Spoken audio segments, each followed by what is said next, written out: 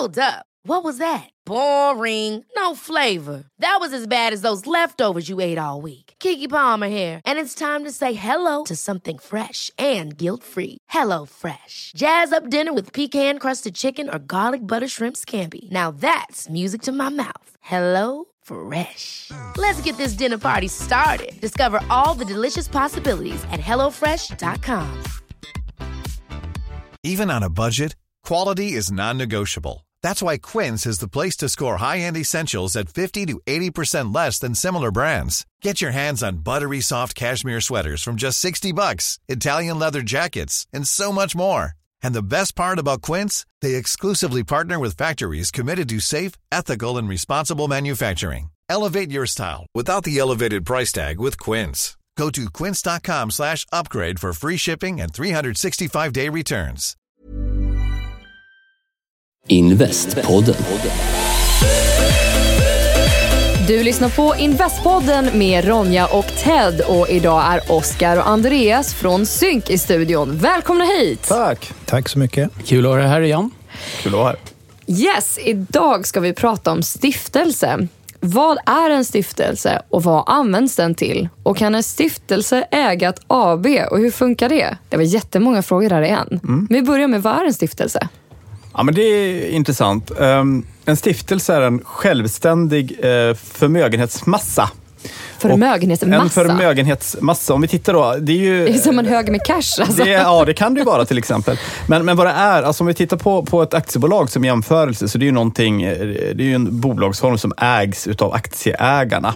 Stiftelsen är ju ganska lik ett aktiebolag på det sättet att det är ju i princip en mängd tillgångar då som är satta under någon form av förvaltning. Med skillnaden att stiftelsen har inga ägare.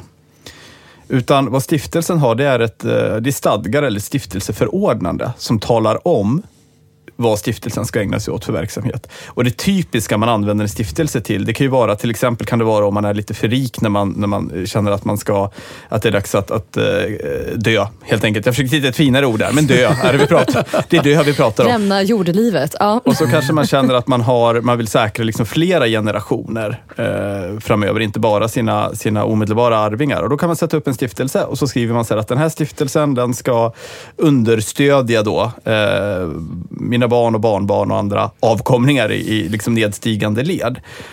Och så skriver man lite grann om vad man ska göra med de här tillgångarna då som jag donerar in till stiftelsen. Och sen så dör jag, men stiftelsen lever vidare. Och de här förmånstagarna då, eller vad man ska beskriva dem som, alltså mina avkomlingar, de kan ju då söka pengar ur stiftelsen om de tycker att de uppfyller de kriterierna som jag har ställt upp. Till exempel att man ska vara min avkomling, och dessutom uppvisa strålande studieresultat eller något sånt där. Så det är en stiftelse. Men använder man mest stiftelsen när det är dags att dö, eller finns det några andra tillfällen då stiftelsen är en bra idé?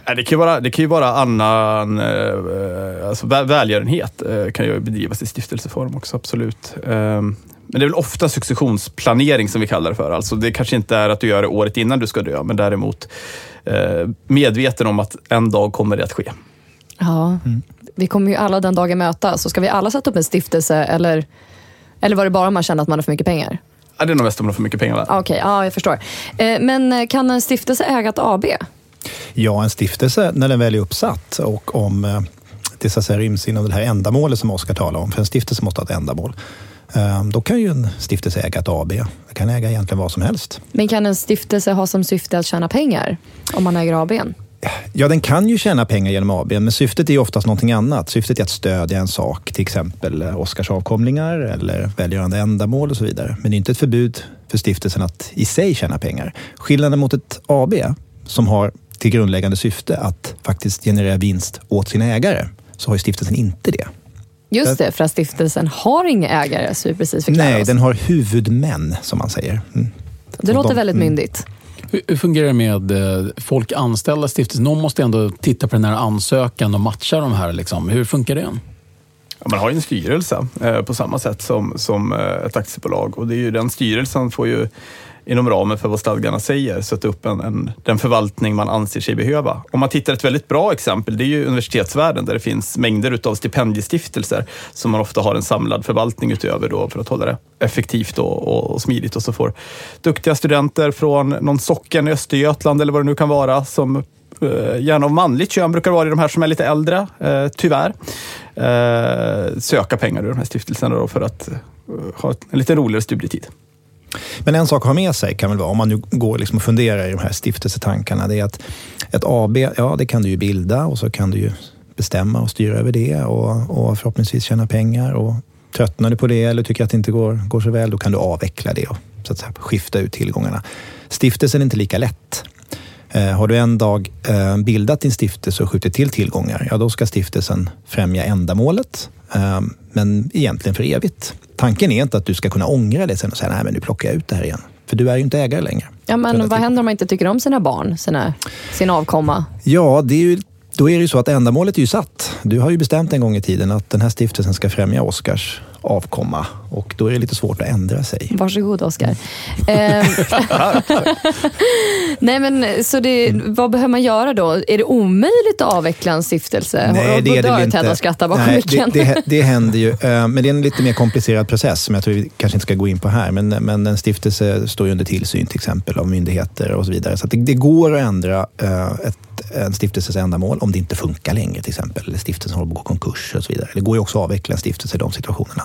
Men du har egentligen ingen möjlighet att på eget bevåg säga nej men nu här i januari så tänker jag det här var inget kul med den här stiftelsen längre, nu gör jag någonting annat med de tillgångarna. För jag tänkte, för du sa ju det att men det är om man känner att man har lite för mycket pengar på hög någonstans kanske som man vill göra av. Och sen så kanske man råkar vara med i precis en krasch där innan man dör, så den här högen med pengar är nu väldigt, väldigt liten så att det inte är värt det längre. Så det kan ju hända saker på vägen, och då måste du gå och avveckla när man kan påvisa att den här högen pengar existerar inte längre. Nej, och då kommer ju stiftelsen avvecklas helt enkelt för att den inte har några tillgångar kvar eller inte kan upprätthålla sitt ändamål och så vidare. Då går det ju att avveckla den. Men det är inte du som kan säga så förresten, jag vill ha tillbaka den egendomen. Tyvärr. Okay. Nu vill jag göra någonting annat med den. Jag ska sätta sprätt på den, tyvärr. Och då, med tanke på det här som vi precis har fått lära oss, så antar jag att det inte går att investera i en stiftelse, eller? Ja, men det enkla svaret utifrån vad vi menar med investera så är det nej. Sen men kan man kan tänka skänka pengar till en stiftelse. Ja, det kan du göra. Man kan ju stötta en stiftelse men på det sättet. Men man frågar inte vilken avkastning man får. Nej, den är ju högst begränsad. Det får man prata med Oskar och hans avkastning.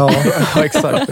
Det är på den vägen man får ta det. Det är icke mätbart, det beror på. Ja. Ja, men det man gör, alltså, det förekommer att man använder en stiftelse för att till exempel, och nu ska vi inte bli allt för tekniska det här, men det är trygga pensioner.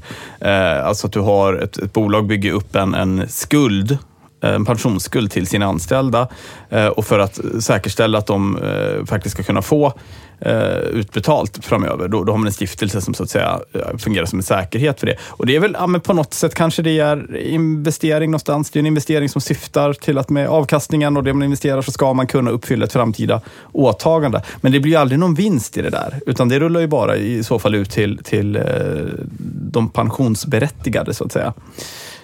Så nej, det är nog ingenting man ska inte trada i stiftelser. Okej. Ja, tack så jättemycket Oskar och Andreas för att ni kom till studion idag i Investpodden och delade mer av er kunskap. Tack så mycket. Tack, hej.